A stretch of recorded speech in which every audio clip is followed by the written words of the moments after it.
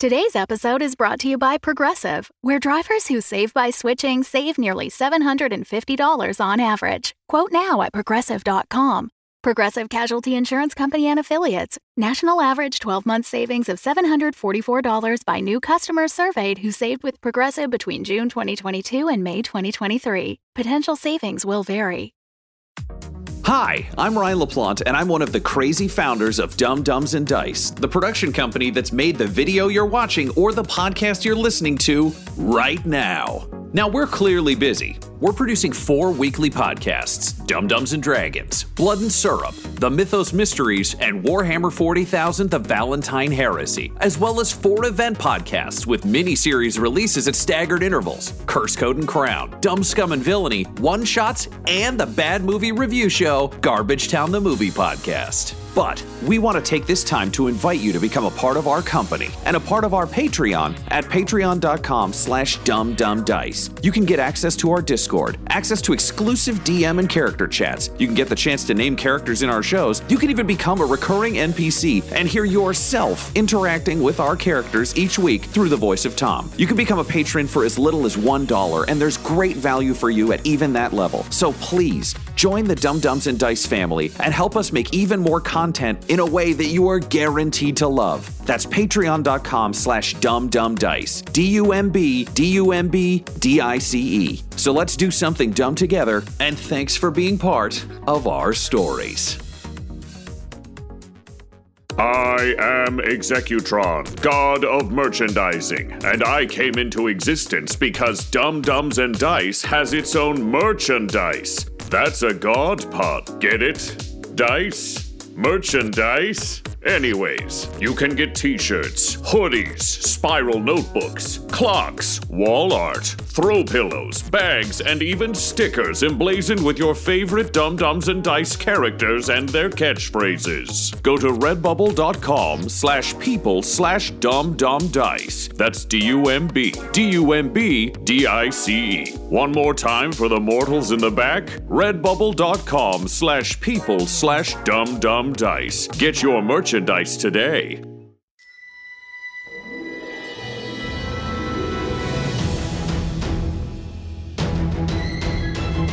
Welcome back to Curse Code and Crown, a live play Dungeons & Dragons 5th edition podcast featuring a fully original world and campaign. I am the wizard Cronox, observer of time. Curse Code and Crown features our regular voiceover artists and improvisers, Laura Elizabeth as Princess Gwendolyn, Tyler Hewitt as Maka Deathcap, and Ryan LaPlante as Duncan Kindano, alongside our dungeon master, the incredible Tom McGee. So get ready for an adventure including thrills, chills, and hope for a brighter tomorrow. It's time for Curse Code and Crown!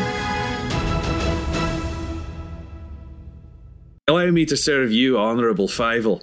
We would love to hear about the change in your station and your role and what's led you to us here today. Please sit. I just gesture to sit opposite the princess. Oh, thank you, my lord!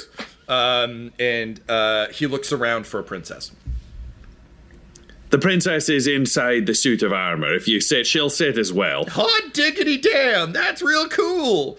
And he goes and you can tell he he winces every time he steps. Like one of his feet is currently giving him some trouble. And he less sits and more like inelegantly falls backwards, a little bit like a rag doll. Or like Woody from Toy Story falling into a chair. It's just kind of like a flail of arms and legs. And he's like, oh, that's much better. Thank you. Yeah, so I'll step forward and give him a drink and then look to the princess and look back to him and say, Princess, perhaps Fievel would be willing to be forthcoming about the situation here in the Fire Kingdom. And then I'll circle over and give Maka a drink as well. I'm going to institute a weird rule, I think. Because of the way your characters are built, but also narratively the structure of it, I think, Laura, since you are kind of leaning into the idea of Gwendolyn being wise enough to accept advisors, I think I'm going to say in cases like this, so not like if you're alone in a room, you could do this, but like when you kind of have Maka and Duncan with you and the circumstances allow. I'm going to let you roll persuasion checks off Ryan's stat. Okay, cool. If Duncan is actively advising you. So normally I would just be like, roll with advantage. But again, there's a weird narrative mechanical divide that I want to kind of bridge between being a princess in armor. Because, like, having princess stats in armor would also be useless. It'd be like, all right. Yeah, so this is kind of like if we tag team it, then you get the advantage of the advisor. And similarly, like if Maka is advising, it's basically like I want to narratively hear kind of. I think I don't need to hear it every time. I think it'd be something to the effect of like, my counselor advises well, blah blah blah blah blah, and then Ryan. I don't know if we should have Ryan roll it since he's got the stat in front of him. Yeah, or Laura, if you just want to make a note on your sheet, because this is kind of cool, Tom. I actually like this because it's a way to have like a ruler have some benefit from having an advisor, which is you are as smart as the team you bring with you in a lot of ways if they're 100%. partaking. Yeah. Laura, if you're looking for what I can add for you in terms of this, persuasion is +5. Nice. And intimidation is +5. And then if you need deception or performance, because Tom, you can make a call whether it's her or whether it's me stepping in. Like, that's easy. I think those two. I think I'd like to keep it to persuasion in this instance because Sold. intimidation would have to be either her or you. Because it's not. I think it's something else to be. If she's like, listen, you don't want to make my friend angry, then it's you rolling the intimidation check. It's more so like for persuasion where it's like I've been advised, blah blah blah. And similarly, Okay, cool. Laura, I'll also give you. Tyler, I imagine your nature's probably pretty rad. Is that correct? It's just +3 because it's intelligence based instead of wisdom. Right. But that is one of my. Oh, geez, what's it called? Or would he be able to assess with like Proficiencies. insight? With like insight, then would that be something he could with? I don't know. No, I think I'd like to keep it to a specific because insight is Cool. like I felt it. So let's Got it. let's say Laura, you can if it's nature based, you can use Maka's +3. Well, my nature is actually +4. Oh, okay. Nice. Just because I've read a lot. Great. Then, like I think I have an understanding of at least how Orville works. Right. In terms of like the surface. Okay. So then what's Maka, in terms of your skills, what do you think your advice would be best suited for Gwendolyn? Or Gwendolyn, you can look at your stats and be like, where am I lacking that he would be best to advise? Yeah. I have like crap insight, crap perception. How's your religion? My religion's good. Okay, well then let's make it. I'm good. Let's make it. That stuff is all int based, like religion, Yeah. nature, and stuff like that. Wisdom Yeah. is like insight, perception, those kinds of things. Maka can assist with. So we will take insight, and I think the argument will be mostly like I think mechanically it will be. It's the Stanley Tucci to Meryl Streep thing, where it's just like Maka leaning in, being like, "I noticed this." So again, this isn't to Maka prevent. can say what he sees, and Duncan can say what he thinks might be leverage. And again, this isn't to remove any rules from either you, Tyler, or you, Ryan. It's mostly just I'm realizing in all of these weird diplomatic negotiations where it makes sense for her to be the one talking, it's insane for her to not be able to use your stats. So Agreed. Still look for insight, still look for persuasion, and again, this only applies in kind of like if we're doing the Dragon Age Council of War where everyone stands around the table, it's like those scenes, but not like we walked into a store. It's like I'm going to use his insight. It's like no. Yeah. Yep. Cool. All right, Tyler, what's your insight? Insight. Where'd you go? +3. Cool. Now, Tom, sorry, just like because I had kind of chosen the skills kind of before I knew like all of like the backstory and everything. So would it make sense to not have nature? No, I think nature. I think nature's fine because the idea will be that you've trained your brain on how to understand nature. So if you encounter new nature things, it's less "holy shit, what's this?" and more like, okay, based on what I know, I can make this inference. Yeah, because I think I have like kind of the investigation ability and maybe like more ability to like draw conclusions. 100%. Honestly, and, like, take evidence. it's the kind of thing that archaeologists have to do all the time, which is like, I don't necessarily know what this is for, but I do know what this is for, and this could mean that. Cool. Yeah, great. Okay, cool. So with all that in mind, yes, Fievel is there. He's got his drink. What would you like to ask him? Or how do you want to try and get him to open up about the state of play?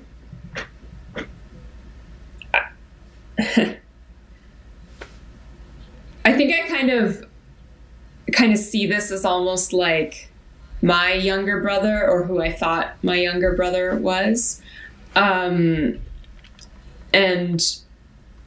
kind of a little mistreated. Mm-hmm. So I think I kind of want to show, I'm gonna try to show some warmth to him in my, like, cold copper freaking body as much as I can do. And I just want to say, Fievel, good sir, as the son of the Lord, you must have vast knowledge of this place and its history and the future. Oh, shucks. That's real nice. Pond. That's nice to say. I would love to hear your perspective. Okay, go ahead and roll me a persuasion check, please. Right. And that 20. Yes. Oh. Good thing you had that bonus from Duncan. So the Poopsmith is really quite taken with the fact that you bothered to ask. And you get the sense that no one's really asked him about him, maybe ever. So he says, "Oh well, it's interesting. It's strange times. Ever since Father decided to cut off our relationship with Garbage Town, I've kind of been out of a job. It's nice not having to shovel so much poop no more, but that was kind of my thing. I was real good at it, and Well, why would he have done that, especially if you were obviously so gifted in that area? Well, he was saying it was getting harder and harder to keep full control of the. He just said it was getting harder to deal with both things. He said he wanted to focus on the weapons of war, so we'd be ready to become the lords of byproduct ourselves. I see. Go ahead and roll me an insight check. Okay. Because Maka, I think you noticed that slip, and as someone who speaks incredibly plainly, it's odd for you to watch someone self-edit. And I think it's a clear, like... It's like, hold on a moment, you were saying something, and then you said something else. Yeah, I rolled a nat 20. Again? Again. Let's just edit out the part where we're adding our stats here, because she doesn't fucking need it. She doesn't need it. No, it'll be helpful later. All right, well, let me explain the history of the world that you don't know and who the villain is and what their weaknesses are. You're really good at this. So he looks like ashamed immediately and horrified, and he actually flinches, expecting a hit from one of you, and then when none falls, he's like, okay, yeah, sorry, we're just not supposed to talk about, the flame. We're not supposed to talk about the flame. And I say, I understand. Take your time. Choose your words. There's no pressure here. Oh, that's nice. And I kind of sit down and like I try to sit down in a princessly, like, receiving, love it. It's definitely like counsel way. Like I have like I try to put like fold my hands like in my lap with like my ankles crossed. You just have to like lift your leg up and put it over because the armor doesn't work that way. Tom, is there a lock on the door? There is. Wonderful. I'm assuming it doesn't have a way for me to lock it currently. I mean, if you had a key. Perfect. Marker, could I borrow your key that you discovered there, sir? Yes. And I'll give him the key of locking. I'll say, wonderful. Fievel, let's keep this conversation just between us so you know that you're safe. I'm going to use a magic key on this door so no one will know what's happening. A magic key? Boy, howdy. You guys are real cool. Cool. And then I want to lock us into this room so that no one else can come in while Fievel's confessing. So you go over to the lock. You can tell it's one of those like old-timey locks where you need a key on both sides. So basically what this means is you can lock it.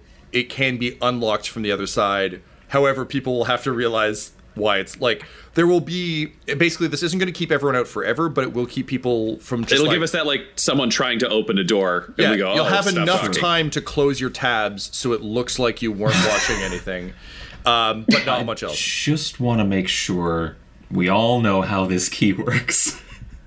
And that we can lock the door. We cannot unlock it with that key. No, but they can unlock it from the other side. It's fine. We can break down a door. Okay. Oh my God. We're on our welcome fast that way. What kind of a door is it? Everyone, Duncan has already locked the door. Yeah. Fine. Great. Good. Everyone hand me your laptops. You can never leave this room and you are dead. No, he's smashing my laptop. You go in and lock the door. The doors are, because, again, I can only really think of a supervillain facility from a James Bond movie. They are those classic, like, sort of like office doors where it's a solid door with, like, the window with the anti-break metal cross-stitching in it. So they're not sturdy. This is just like a weird office room. It's like the break room for the facility. So you lock it, you lock the other one, you lock the two back side doors that lead kind of to stairwells. The room is now secure for as long as it would need you to come up with, like, to buy you enough time that no one's going to, like, what the fuck? So, because you've rolled 2 20s, I think I'm just going to kind of give you everything, because that kind of makes the most sense. That's crazy. Outstanding job, Laura. Yeah, truly. Thanks. Thank you, Lords of Probability. So, Fievel, is like, okay, well, now that we've got a bit more time. I understand you're not from here, and you seem really cool. You got magic keys, you got magic armor, you got a giant turtle man. Basically for a couple generations, for a few generations now, actually, the Magma Lord has been able to use the Flame Helm to control the fires here, and that's great. But recently, it's been getting a little unwieldy, and my dad was a little bit concerned that he was using it for too much, and he was.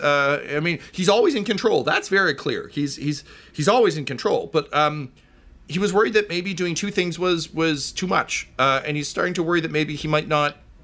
The thing that lives inside the fire helm might be getting angry. So. Anyway, look, there he is. And he points out the bay window, and out of the fire pool, or the flame pool, you see suddenly a man burst out of the magma dramatically, and magma drips off him, and he just, like, it's like watching someone leap out of water. And he just seems to, like, hover over the flame, over the magma for a moment. You can see he's wearing golden gauntlets, and his helmet is kind of a large golden cylinder, with kind of the Knights of Ni, like just a T cross in the center. And above it, there is sort of an ever-burning flame. And you can see at the end of his gauntlets, there's fire burning on both his hands. And he floats there for a moment. The rest of him, he's wearing like a thin, unlike everyone else, he's wearing like a golden chest plate and sort of golden greaves on his legs. But under that, it's almost like a gold jumpsuit. So very thin material. By everything you understand about physics and heat, he should be dead 80 times over. But as he floats there with the flame coming from his hands and his head, he begins to kind of swirl one hand around, and you can see the magma beneath him slowly begin to turn. And similar to a bender in Avatar, just starts like conducting the waves of magma, and he's like sending them into those cauldrons you saw, and he's kind of like forcing them up through the tubes. You can tell there's actually no mechanics to this. He seems to be doing it sort of with force of will. And then he kind of puts both hands up and over his head and dives back into the magma. And so Fievel's like, so you see, he's busy doing that because he wants to focus on weapons. And if he thinks he can probably keep the flame helm under control if it's just doing that. So he Fievel, sorry to interrupt you. That was your father? Oh, yeah, that's Lord Flicker. Lord of the Magma Lord. One day, one of my brothers will get to be that. Not me, though. Why not you? Well, look at me. I'm a fuck up. No. Well, that's what the mean one always says. But anyway, who's the mean one? I can't tell you that, despite your 20s. So Fievel goes on to explain that Lord Flicker is basically like, he doesn't come out and say he's putting together enough weapons to build an army. Yeah. But kinda. We've already kind of pieced that together. Yeah, totally. And that he's tired of kind of doing the bidding both of Orvel and of the other Lords of Byproduct. It's a bit of a Hades complex where it's just like, I got the shitty job, everyone else gets to live large and live up on the land, and I have to like serve everyone in the hot, terrible place. And you can tell he's a little bit self-obsessed because he's thinking, look at those uppity garbage towners. 100%. 110%, yes. But the other tone you pick up from it, again, based on double 20s, is there's a slight hint of desperation to all of this, and it seems like Flicker's concern about losing control of the Flame Helm is what's perhaps spurring him on, because right now he's incredibly powerful, but if he loses control of the Flame Helm, that power might dissipate, so he has to act soon. And if he takes over everything else, then he'll have enough power and he'll be secure enough that he won't need it anymore. But anyway, that's the vibe you get. Fievel also doesn't know any of this. He knows just enough around it that you're able to piece it together. Yeah, he's like painting a picture that excludes the details, but when you look at it, we can see the clear outline of all the details. And you notice that he's not in any way trying to be duplicitous. He just fucking doesn't know. But you also get more and more hints of like the mean one abusing him, and you get the sense that he's had a pretty rough ride.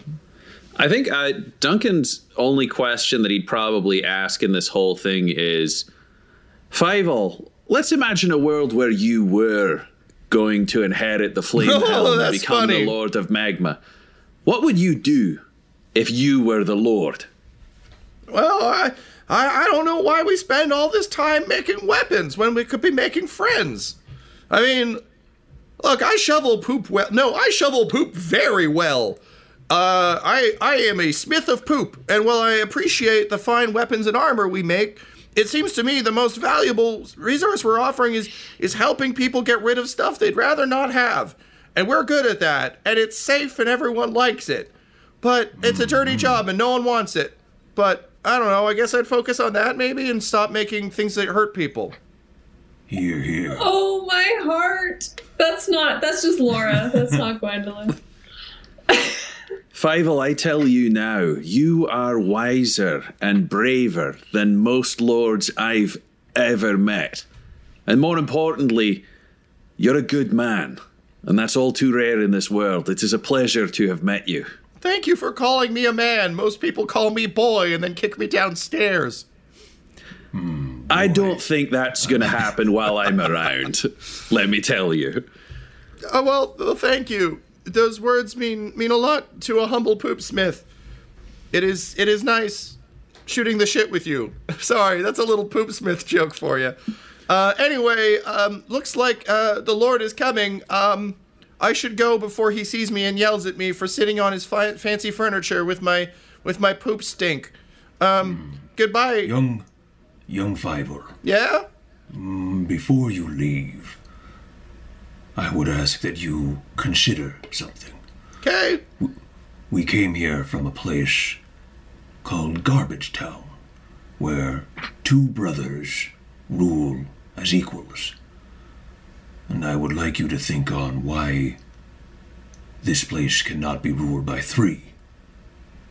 Oh. Three brothers. I mean, that's a good point. I think that the short answer is there's only one flame helm, and without that, the magma can't be controlled. So people would have to be pretty good at sharing, and no one wants to share with me because because of the smell. But it's a wonderful smell. It's the best smell here. You're a very accomplished liar, sir, and I appreciate your conviction to the lie. But no, I know how I smell, and you get used to it. You smell essential. Hang on, I'm gonna roll a perception or an insight check for Fievel to see if he realizes you're telling the truth. Oh yeah, all right. I rolled a 16.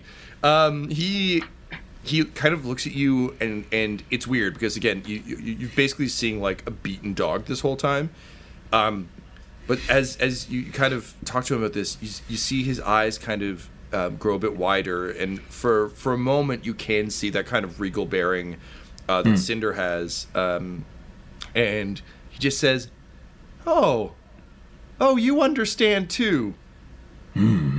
People like us are pretty rare, but also pretty special." And he pats you on the arm, and he looks at the mushrooms, and he just kind of leans in and smells slightly, and he goes, "Oh, perfection." And then he goes and he tries the door. He's like, "Oh, sorry, this door's locked. Anybody?" And then there's a thunderous slam as one of the door you came in flies open, and the golden figure of Lord Flicker enters. Is Fievel injured? Is he hurt by this? No, sorry. It's a different door. Fievel's basically. Okay. Sorry, I should have described this better. Long rectangular room, 2 doors on either side of the rectangle that lead back out into the main facility. 2 doors at the back that lead off to the kitchens and everywhere else. So he was trying to go back the way he came in, and he quickly opens the door and slips out. He grabs his key and jams it in and sneaks out. Just as Lord Flicker comes in. And Flicker's definitely got a bit of a Vader breathing problem. It sounds more closer to someone wearing an oxygen tank for diving. So it's kind of a constant that you can hear coming through his helmet. And he enters kind of with his arms raised to his sides with the flame kind of at shoulder level. With the flame kind of springing from both, and the flame flickering from the top of his head. He looks around and he says, "Greetings, friends from Orville. I am Lord Flicker, and welcome to my kingdom." And then he flicks his hands, and a number of small torches that are around the room light up, fire leaps from each one. And light up. The room is already pretty well lit, but now it's just fancier. And then he kind of pulls his hands together and snuffs the fire. And then he sort of looks around, still fire coming off his head, and says, "And pray tell, Princess of Orville, what have you come to discuss with me?" And then he looks around. He's like, "Wait, is the princess in the bathroom? Where is the princess?" Duncan will circle around to stand just to the left of the princess. I'm imagining, Maka, are you on her right? Where are you in the room? We were sitting with Fievel. I would have stood up to speak with Fievel and encourage him as I had.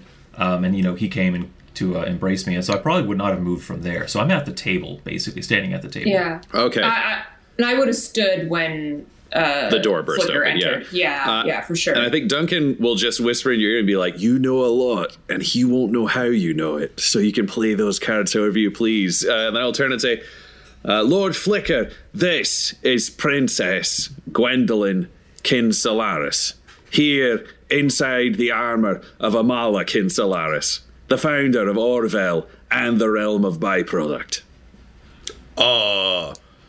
You're right to a point. We recognize no sovereignty from Orville, as I told your King Valdrin. Is he dead, I would have sent fire flowers.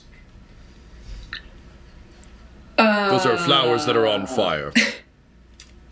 Not the Mario power-up? No. Oh, okay. His Majesty, King Valdrin, is indisposed. Oh, a royal coup, was it? Well, bravo. And he claps, and, like, there's a burst of flame off his gauntlets. And he does, like, a sarcastic clap of fire. And he says, well done, princess. Well done. And I think I'm just going to go along with this because he seems pleased. So, and in the spirit of new rule, new beginnings, we have come to negotiate a new deal. A new with deal, your fair kingdom. Interesting. My inner monologue was, And what, pray tell, do you offer me? That I do not already have. Look at all my cool shit. And he, like, gestures out to the supervillain base. Oh, cool. So Lord Flicker's like 15. Cool. Okay, got it.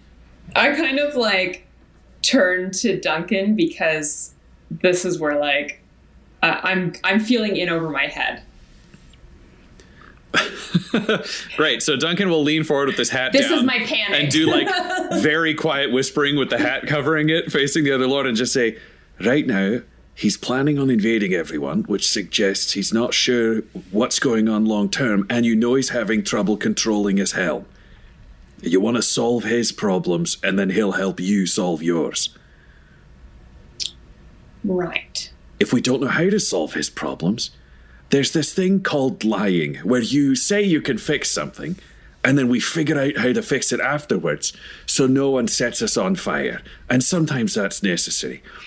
Personally, I don't do it, because I'm a Dawnbreaker, and we have to be honest. You, however, are a ruler. Diplomacy has different rules. My Lord Flicker, unlike my father before me, I am willing to come to a certain agreement with you and see that peace is maintained for all while everyone benefits. No compromise, as it were. I A win-win-win. do hate compromise. Indeed. Don't we all? So, I have told you Orville will no longer receive armaments from the Magma Lord.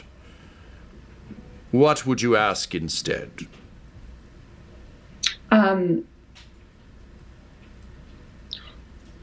With no more armaments going to Orville, surely it will have reduced the load on your great fire pond.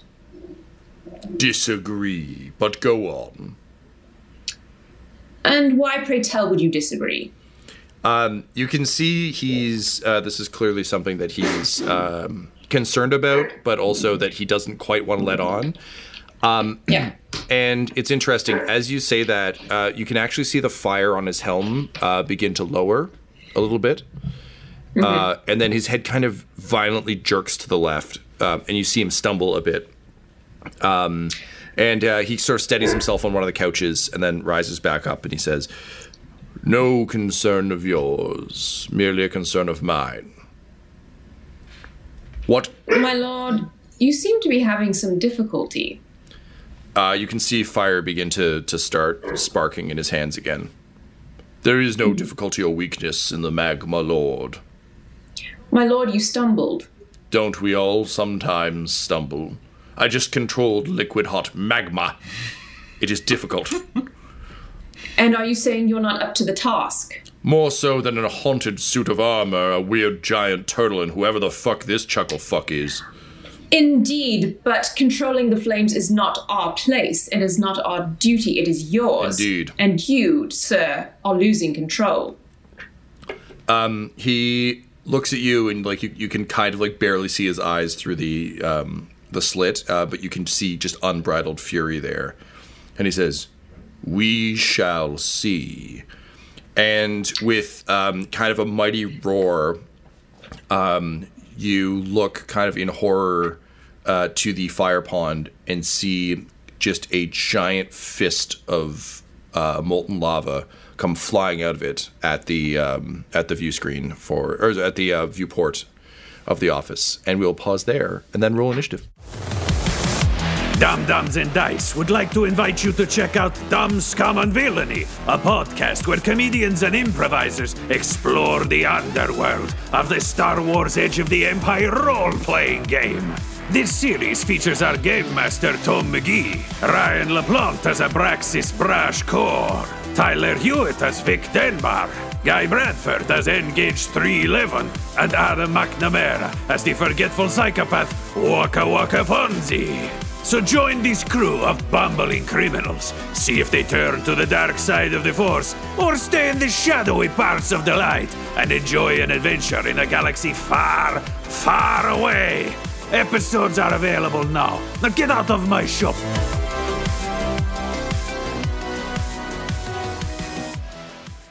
All right. So as the magma fist flies towards the sort of bay window viewing the floor below, all of you please roll me initiative. Okay. 1. I was gonna say another 20. Use them all up on the social encounter. Yeah. 14 for Maka. And a dirty 20 for Duncan Kindano. All right, and right. Cool. So Duncan, you're up first. You have a split second as the fist kind of swells towards the glass to do something. What do you do? Great. I want to raise my pistol that has been pumped full of the special ammo that I picked up in the crypt because it's extra dry here in the mountain. So I will use my ammo hold, and I want to fire at the Lord of the Flame here. The Lord of the Dance keeps getting stuck in my head. All right. So that is a 20 to hit. That will hit.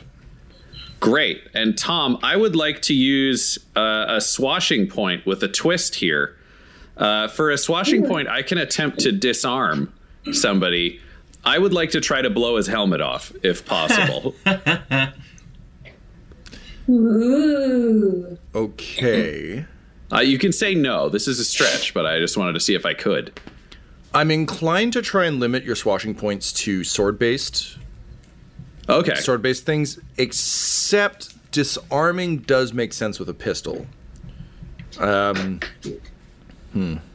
Because it says weapon attack in the rules, but it's also homebrew, so we can play it however we want. If I couldn't disarm him with the pistol, then I would have gone with the sword, but it doesn't matter. Who cares? Yeah. I'll give it to you. You're not going to knock his helmet off. I'm going to say there are. It's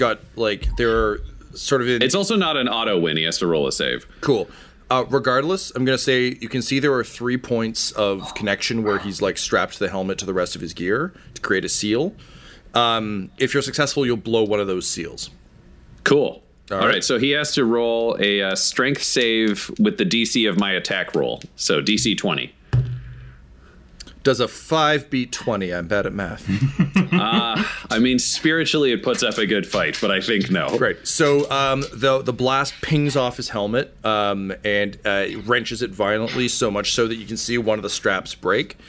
You see the magma fist falter, and it begins to. You can see parts of it begin to fall off, and you can hear kind of screams from below.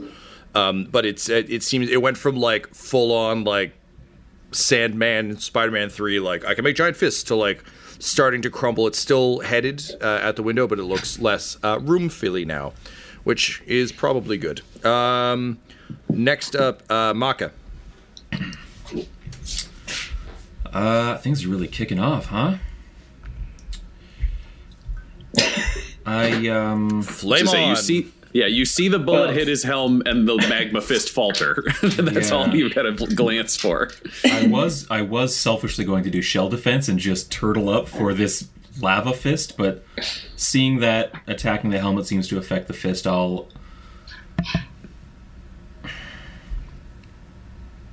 cast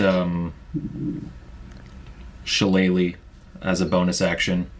Thorns explode out of my wooden mace, and I'll try and run up on this guy and just swing up at his head. Okay. So go ahead and roll your attack. So that's an 18 to hit. Yep, that hits.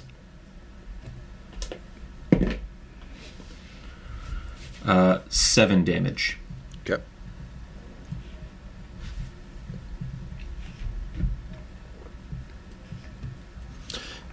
So you smash him squarely in the helm. You see him stumble a bit, but the clasps remain tight, and the fist is still coming. Yep. Which brings us to his turn. He kind of glowers at you, and he says, "Oh, you want to rumble, Turtle Man? Well then," and he like puts one hand out, flicks the fire on. He's like, "Be our guest!" And he blasts you with fire out of both of his hands in a cone of flame. So you need to roll me a dex save, please. Oh, that's my best save. I figured it might be. It's not. It's really not. Oh no. That's a 16. Unfortunately, not enough. So that will be... Oh, I rolled like shit, so you're still pretty okay. 6 points of damage as the wave of fire hits you. And then the magma fist smashes into the glass. So because the fist was reduced and the glass is built of that same kind of shimmering fire repellent stuff, it does smash through and flood the room, but it's not like magma just fell on you. It's instead just like incredibly hot spray. But between the interruption and the glass, it has been the effect have been quite reduced. Everybody, please roll me a dex save to leap out of the way. $11 for Maka. Yep. 13. Yep. 21 for Duncan. 21. All right, so Dex is my wheelhouse, baby.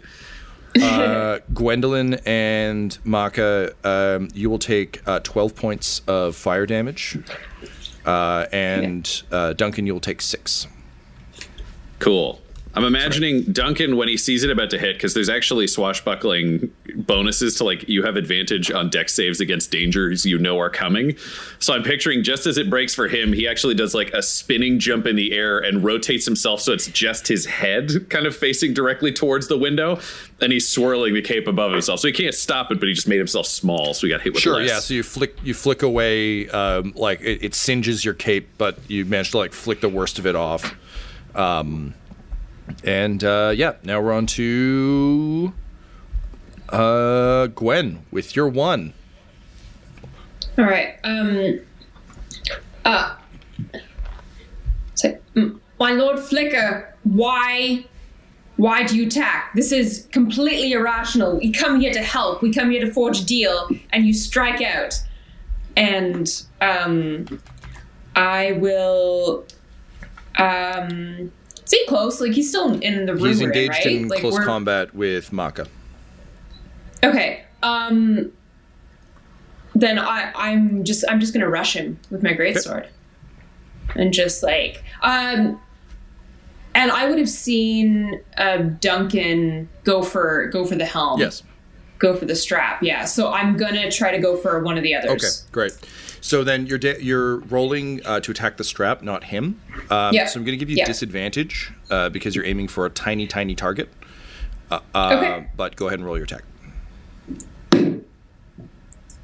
No, not too bad. 16 to hit. Okay, yeah, that will hit. Go ahead and roll your damage. There's a number you need to beat in order to break the strap. Gotcha. Ugh. 6. Unfortunately, similar to Maka's strike, your sword damages him, so I'll still give you the damage to him, but his helmet remains squarely in place. Okay. And then I'm not going to forget to use my bonus action because I wrote it in huge block letters on my sheet. And I will have the sword come back on... basically, I can release it from my hands as I go to swing, like after the swing, and it will come back and go for the neck again. Okay. The strap. So it's charge one way, release, and it boomerangs back around. Yeah. Yeah, that's it. Throw the hammer left and then just hold your hand up. Great. Yeah, exactly. So you want disadvantage on that one as well? If you're going for strap, still yes. You're just at regular if you're attacking him, but if you're going for the straps, it's less. Yeah, and I was going for strap 7. No, unfortunately, no dice. Yeah, I didn't think so. So having seen the strike, he just raises one of his gauntlets and just like knocks the sword aside. You manage to catch it out of the air, and then you drop into a fighting stance. Top of the round, Duncan.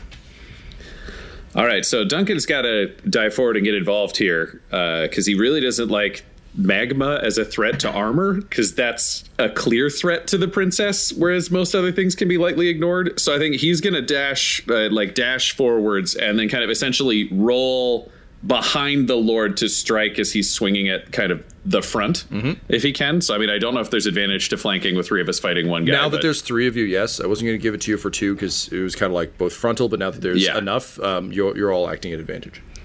Perfect. So I'm going to come at him from behind then with the rapier. And that is some bullshit. That was a grand total of 6. So nothing from this. Just slashes under the cape. But you know what? He appreciates where a good cape comes from. And the problem with capes is they don't show you where the armor parts are. Yeah. So dings off of him, but a fair strike, but no dice. No, wait. I had advantage, right? Yes. Oh, I'm dumb then. No, man, it's good. 23. So I ding, and then again. Wait, sorry. Were you going for a strap, or were you going for him? I was going for him. There's no more fucking around then that'll hit for him anymore. Yeah. All right. So, I mean, the joy of it. No, I'm just gonna stab him because he's a dig. Yeah, we'll just go for the regular damage this time. No swashing points. I'm imagining I can't disarm his helmet from behind again. No. All right.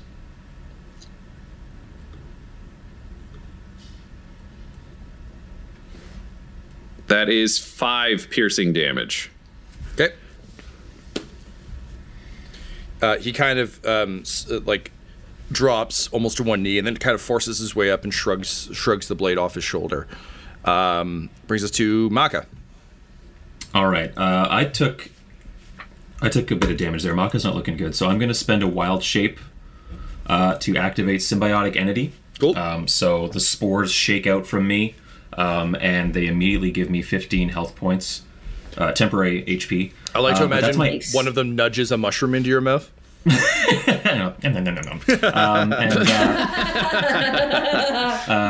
But that is an action, so for my bonus, it will just have to be, I think, casting Healing Word at 2nd level on myself. Dude, that's awesome.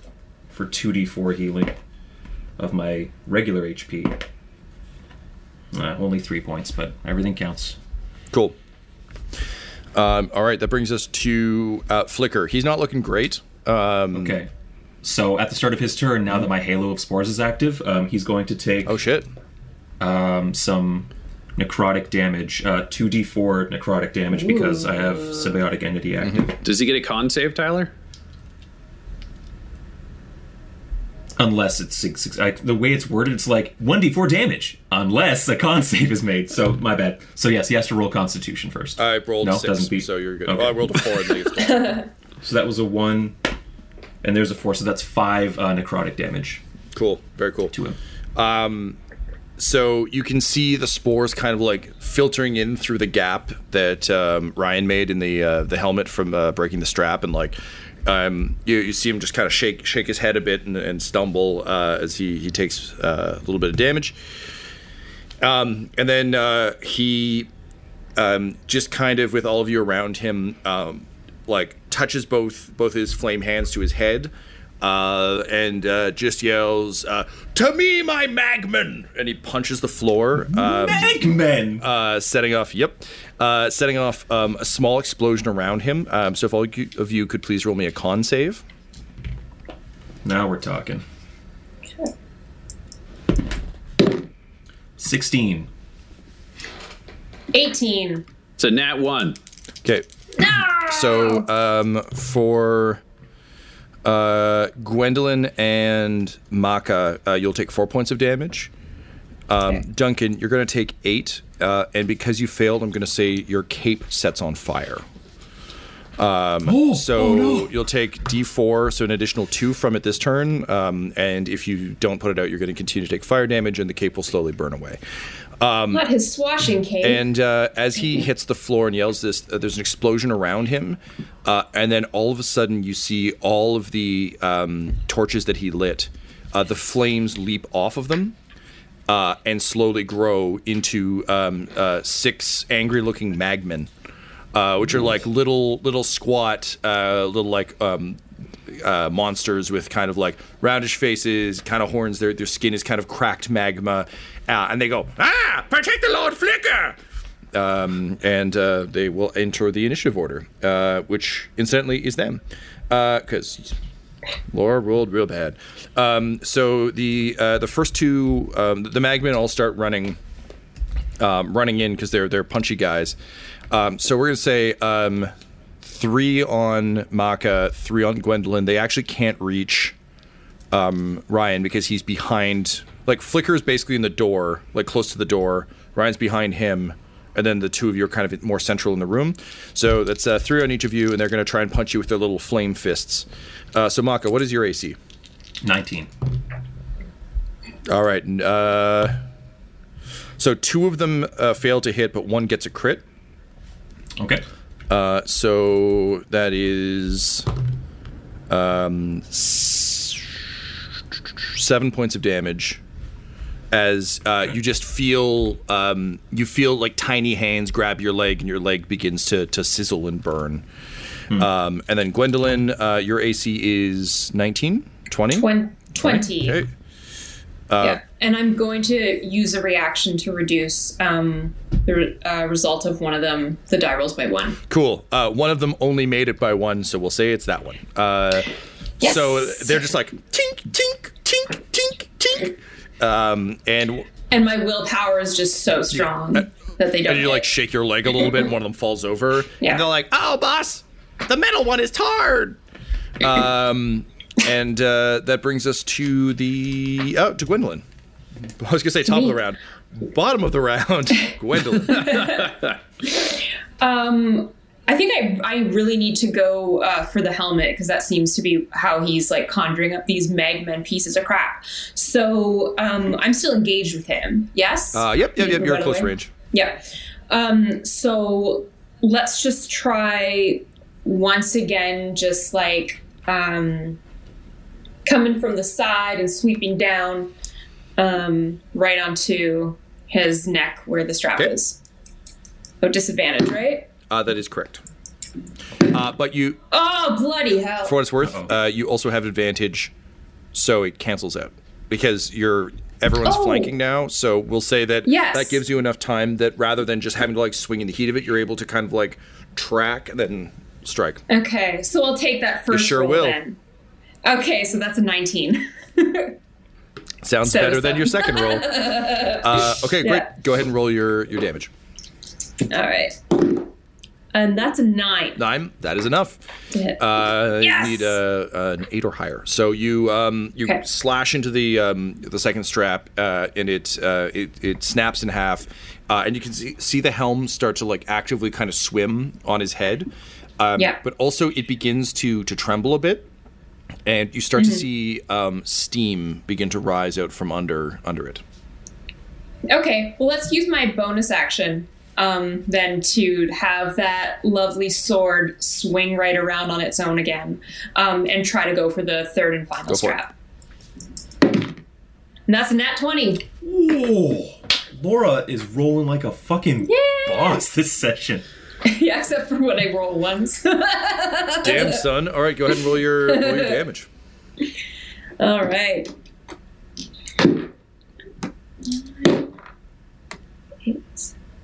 That's 18.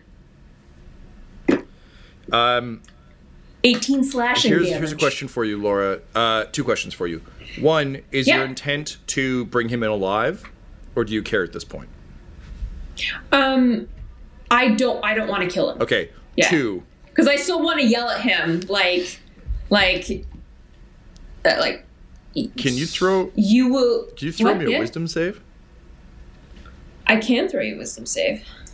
Got to figure out how much control you actually have over the magical flying sword at this point in your life.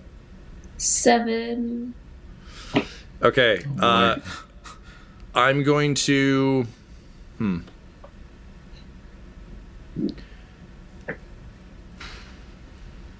I'll give you a devil's bargain. Shit.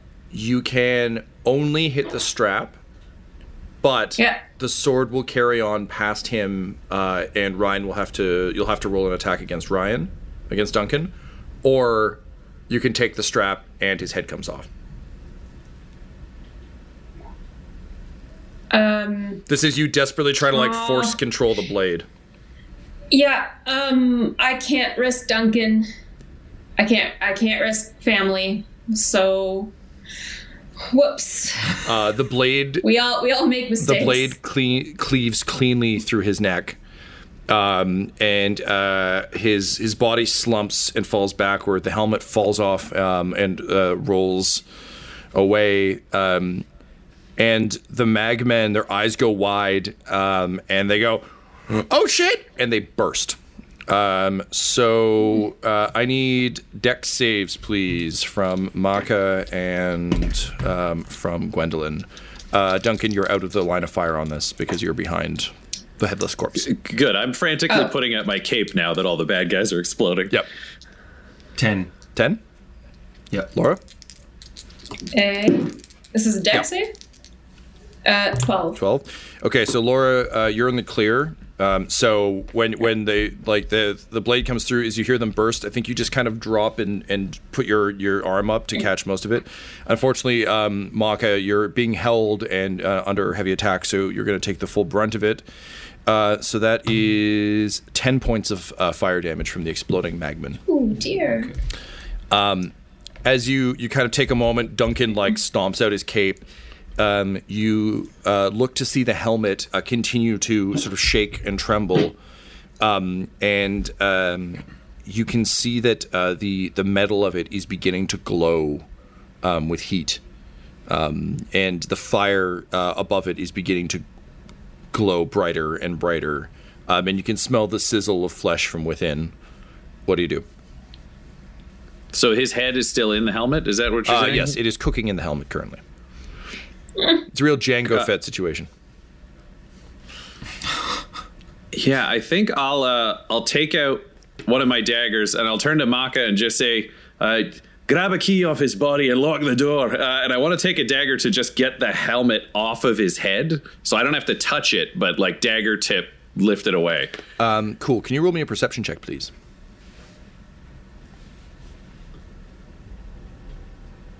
It's an 11. 11.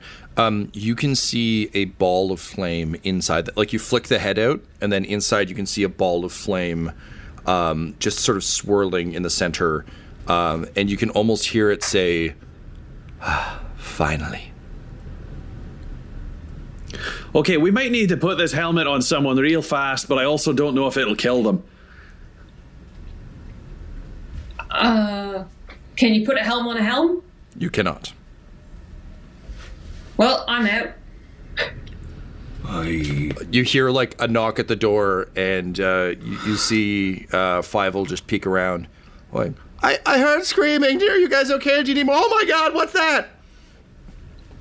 Fievel, this is your chance. Can you make this place better? I mean, does it involve poop shoveling? Because if the answer is yes, then yes. It involves so much poop shoveling. All the poop shoveling you could enjoy. Then I'm your fucking Huckleberry. And he runs out and he grabs the helmet and he's like, Here's hoping I can control bound fire demons. And then he stuffs it over his head. And like in The Mask, he just like recoils back, holding his head and screaming. And he sort of stumbles. He falls over the couch. He comes up, and you can see steam coming off, out from under his helmet. And his hands are shaking, his legs are shaking, and he's got like Bambi knees. And you realize he needs some encouragement. He's never been encouraged in his life, and this is do or die. How do you try to inspire Fievel the Poop Smith to overcome the fire demon in his head?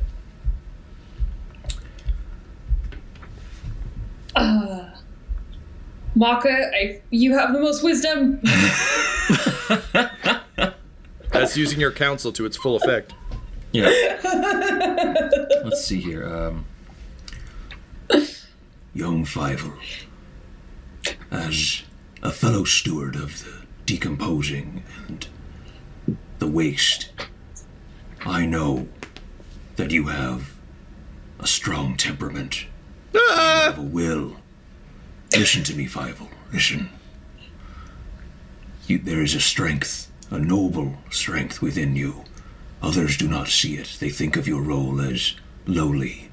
But you and I know that's not true. It is part of a vital process. One which cannot be left by the wayside. One which a leader would recognize the value of. Your father opted to forge weapons of war on a path of conquest. Many would die this way, but your way, the way of life, the way of passing things on, the cycle, this is the way you guarantee life, promote prosperity. You can do this, Fievel. You were meant for this. And he puts hands on both of your shoulders, and with like the trembling helmet nods, and then he just goes, ah! And he's like, listen up, you fiery piece of shit. We have a job to do, and you're gonna help me do it, or so help me God, I'm gonna jump in the lake with you on me, and we'll both die. So he's like, so let's get to shoveling shit, because that's what we do here. And the helmet trembles and trembles and trembles, and then slows and slows and slows. He's like, okay, I'm glad we reached an agreement. Cool. And then he gives a thumbs up to his own face. He's like, I don't know if you can see or not, but good work. And then with still as kind of like a weird gangly dude, he kind of looks at you, Maka, and he says, thank you for the wise words. I think the thing inside my head understands too. I think it was just mad that we were doing things that it thought were kind of beneath it, but helping continue the cycle of life and death and rebirth. That sounds pretty good, even to a fire demon. Those who act in the interest of harmony are often lifted up by others. Aw, thank you, and thank both of you.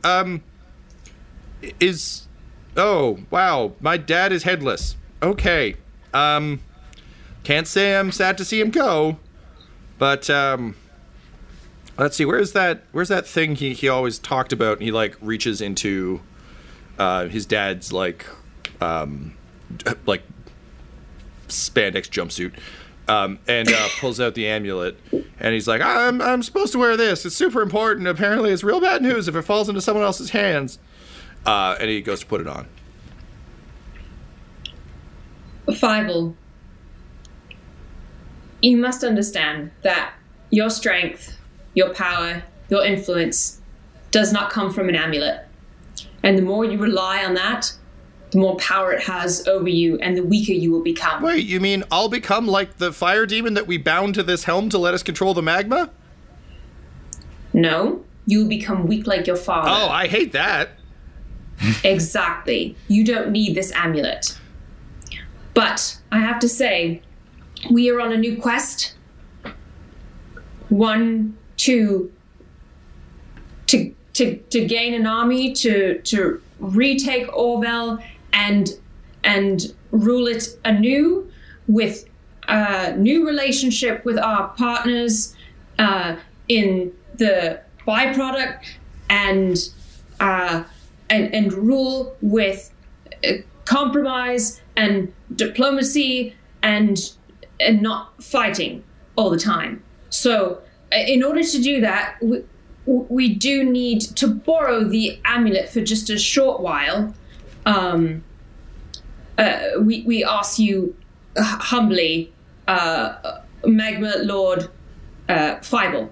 To summate a bit of that without the us and the fancy language, because I've just seen Fievel's eyes glaze over in panic and confusion. And just be like, the Kingdom of Orville would like to count the Fire Realm as both a vassal and a friend. As a sign of that friendship between you and us, would you be willing to lend us that amulet so we can bring back the kingdom that has fueled this realm, and we can bring a brighter and friendlier tomorrow? I will on two conditions. One, I think we poop smiths deserve a seat at the table. As I understand it from hearing my dad talk, you have a hierarchical council of some sort where people who do jobs are represented. And I think poop smiths should be represented there. So that's demand number one. Demand number two, I think I'm kind of done with the whole vassal thing, but maybe we could be partners. And I respect you and everything, and I like that, but honestly, Orville has literally shit on us forever, so we'd rather be partners with you and work with you. I don't know if that's what vassal means, but I don't want to bend a knee. I bow to too many people, and now I think it's time to stand shoulder to shoulder with people, you know? Lord Fievel, from now on, we will shit with you, not upon you. Laura, I'm giving you 1 point of inspiration for the best inspirational speech I've ever seen. Oh, yeah. You're getting the hang of this. That, my friends, is how the crowning of the very first Poop Lord was accomplished. Fievel hands over the amulet, the piece of the amulet, and is very content to send you back to the people of Garbage Town with that. He also offers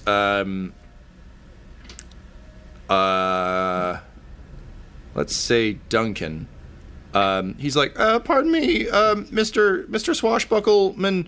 I noticed that your super nifty cape got lit on fire just now, and that's not fun for anyone. I know. I've been lit on fire more times than I can count. Here, we use this down here to, like, stop that a little bit, and maybe it'll help you, too. And basically, he gets a small pot of, it's almost like an unguent, and he takes it out and he rubs it into your cape. Basically what it'll do is give you advantage on the first save against fire you need to make in any given situation. So if you're fighting a fire mage and he's throwing fire at you constantly, it only works on the first go, but it'll give you some modicum of protection against that first. So kind of like once per long rest kind of thing, or just once and then it's back to normal? Yeah, once per long rest. Cool. Yeah. Because basically what I'm trying to go for is, like, it won't stop the fire, but it'll at least prevent a little bit of it. Yeah, no, that's great. Thank you, Lord Fievel, friend of the Dawnbreakers. And then he turns to you, Maka, and he's like, and I'll miss you most of all, Maka. Deathcap. I don't have much to give you, but here, this, maybe take this. And he gives you a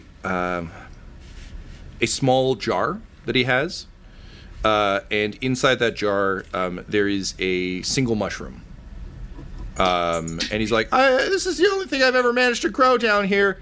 I named him Charlie, but I think maybe he should travel with you now as a reminder that you once helped a lowly poop smith become a poop lord, as well as helping bring peace to a kingdom. So, Charlie, this is your new friend Maka. he's pretty good. I'll open the jar and I'll scoop in for the mushroom and I'll say, Hello, Charlie. And I'll place him amongst the cluster of mushrooms on my shoulder, feeding back into my shell. And I'll say, In this way I will carry him with me always. And if I may ask something in return, Lord Fievel. Of course. I think Charlie would like to come back from time to time and visit you and the shit you shovel. That would be swell. I'm gonna try and start a whole mushroom garden down here. We'll see how that works. But first, we gotta get the shit flowing again. I like this guy. So, and I only have one question for you, Fievel, before we go. And he's like burnt and a little bit cut up and just like having a shitty day. And he's like, which one of your brothers is the bad one? Because I want to have words with them before we leave. Me too. So he marches you past Ash, and he goes and finds Cinder, who's like, oh, why is Fievel wearing the Helm of Flame? What did you do? And then, like, his face darkens, and he's like, what did you do? The Flame Lord is dead. Long live the Poop Lord. And then, he will yell, to me, my magmen! And all of a sudden, all of the torches in the room leap off the torches, and they land on Cinder, who begins to just scream as he melts away. And the Poopsmith stands over him, looking down imperiously, and says, yeah! Justice smells good! And with that, Cinder burns until his name is more appropriate. Maka looks at Gwendolyn and Duncan with eyes of like, did we just make a horrible mistake? I think one of the things we may need to do with the new council is just nail down the collective rule of laws. Everywhere we're going here seems to have a lot of the death penalty and not a lot of anything else. I think I would like to make it clear that the death of Lord Flicker was not my intention. Throughout this kingdom, we will always rule with negotiation and talk first, and not use combat unless there's no other choice, but only as a last resort. Cool, yeah. I also didn't mean to kill him. I just told my magman to jump on him, and what do you know? He died. Guess it's kind of like decapitating someone by accident, you know? Sometimes these things happen. Cinder? Oh, no, you're not Cinder. Sorry. Cinder's dead. Fievel. I know. My Lord Fievel. Mm-hmm. And do remember that what has been given can also be taken away. Cool, that applies to the amulet too. So maybe let's all just be friends about this. He beat me very badly my whole life. I think this was kind of all right. I know you can't understand having a brother who, like, tries to kill you all the time, but that's been my experience, and it's not been very good. Well... Also, Your Highness, I hate to interrupt with a point, but you did agree to being partners, which means you no longer rule the fire/poop realm. They're an ally. Yeah. Anyway. So you can't make commands here. That's fine. Not a command, just recommendation for how to proceed in friendship. I'll take it under advisement. Civility. Now, if you'll excuse me, there are some other people here I would like to have words with. All right, have a good day. And with that, the doors to the kingdom of the Poopsmith close behind you. But you leave knowing that at the very least you have prevented a tyrant from rising up to try and seize control of the land.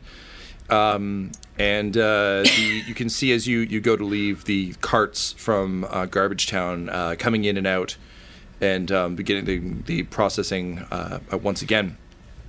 So you return to Garbage Town, and Tyan and Ryler are very thrilled to see you. They both they've got the dragon ready to go. They're like, all right, so where is he? We're gonna parade him through downtown. It's gonna be great. Ooh. The Flame Lord is dead. Long live the Poop Lord. Okay, that's pretty funny. I think that's also fine. But is the waste being processed now? The gates of the fire pond are open once again. All right, then. The waste flows.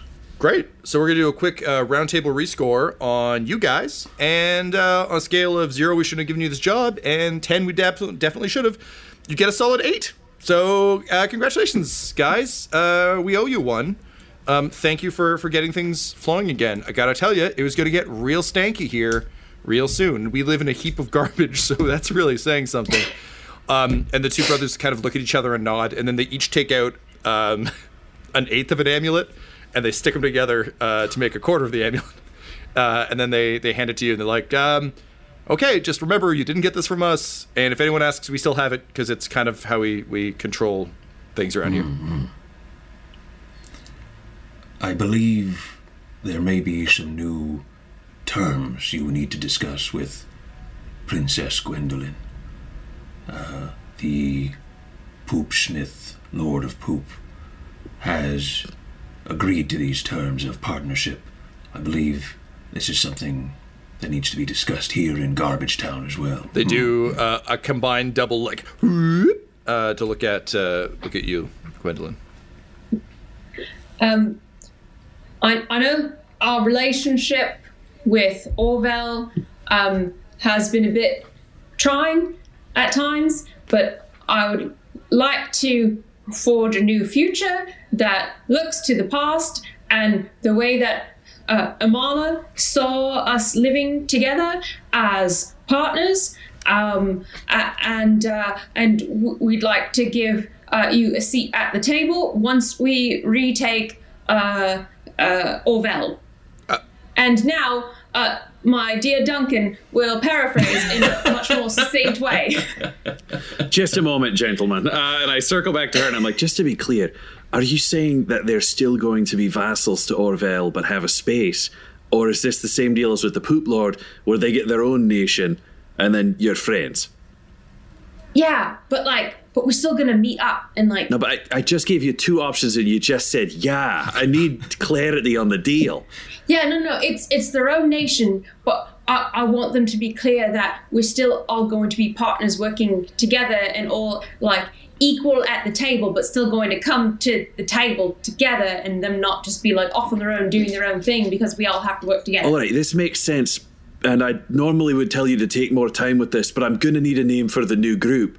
What is the name of this Alliance of Realms? The new alliance. Marka, do you have any notes on that you want to give advice from Tortles or how it might affect the rest of Gren? Are there any problems? Are there groups named that already? Not that I'm aware of. Oh, the Alliance of Equals? That does sound quite appropriate, given what you are proposing. And it seems to be a little more declarative of the goals than just being new, so I think you've got a good name there, Princess. It also frees up space for any new alliances to call themselves the New Alliance. Yeah, otherwise you'd have to decide when it was the old alliance. How many years go before that happens? All right, so, Twin Lords of Garbage Town, Princess Gwendolyn of Orvel has begun an alliance of equality, of separate realms that have come together in the hands of friendship and equality and communication to build a brighter future. And she would like to offer you a position within this alliance. They look at each other, they look back at you, they smile and they say, Garbage Town in. And why do I love all of this so much? And with that, every time it hits so hard for me. Thanks, buddy. With that, the three of you leave with 2 new alliances secured, the Alliance of Equality well underway, and you have a choice before you. You stand at a crossroads.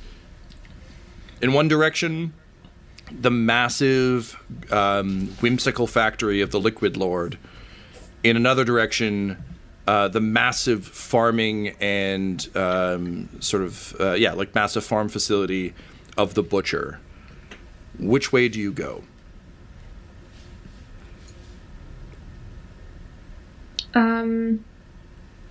Maka, this past experience has been the most hard on you.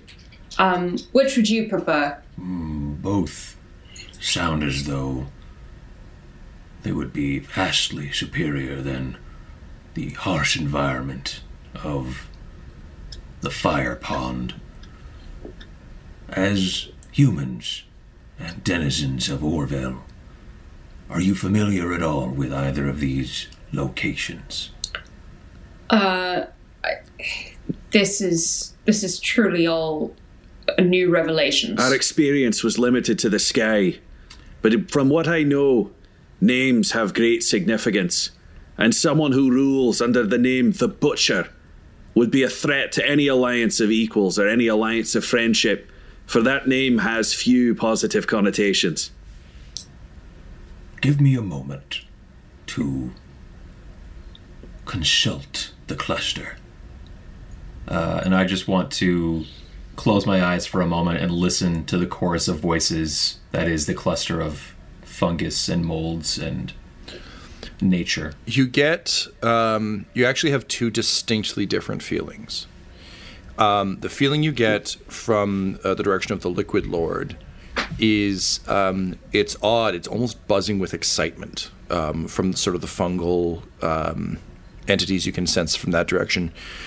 From the Butcher, you sense not joy per se, but the cycle in full motion. But there does seem to be something a little off about it. You'll ultimately have to go to both locations. It's just a matter of which one you choose to tackle first. The cycle is strong with the Butcher, but unusual somehow.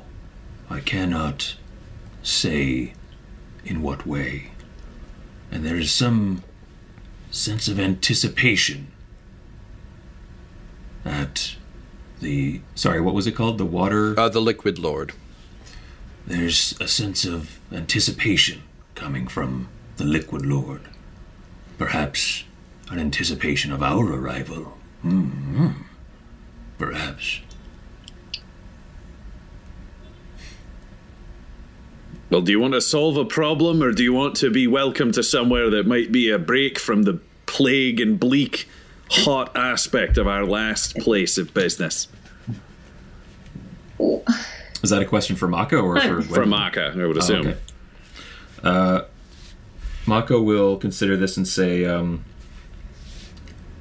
I believe this anticipation should be addressed to ensure that we are not late for an expected event. Princess?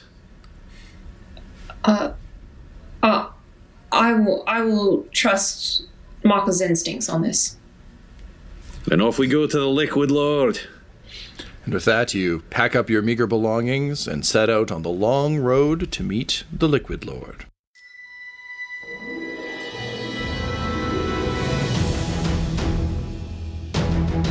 This episode of Curse Code and Crowd Sound was mixed and edited by Laura Hemstra, and the campaign was created by Tom McGee. Our original theme music was composed by Landon Noblock, and Curse Code and Crown's logo was created by the brilliant Decapitated Markers. If you want to follow our players or our DM on Twitter, you can reach out to Laura at EL Hamstring, Ryan at the Ryan LaPlante, Tyler at Tyler_Hewitt, Tom McGee at McGeeTD, or you can message our whole company at Dum Dum Dice. So please, join us again for more Curse, Code, and Crown!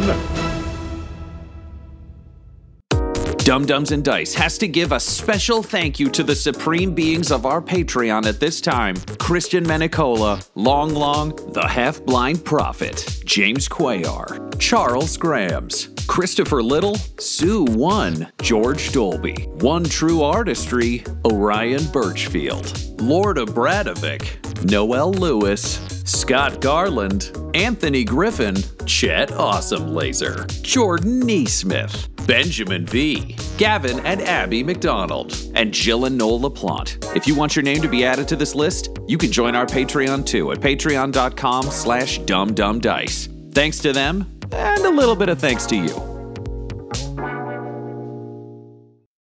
The Fable and Folly Network, where fiction producers flourish.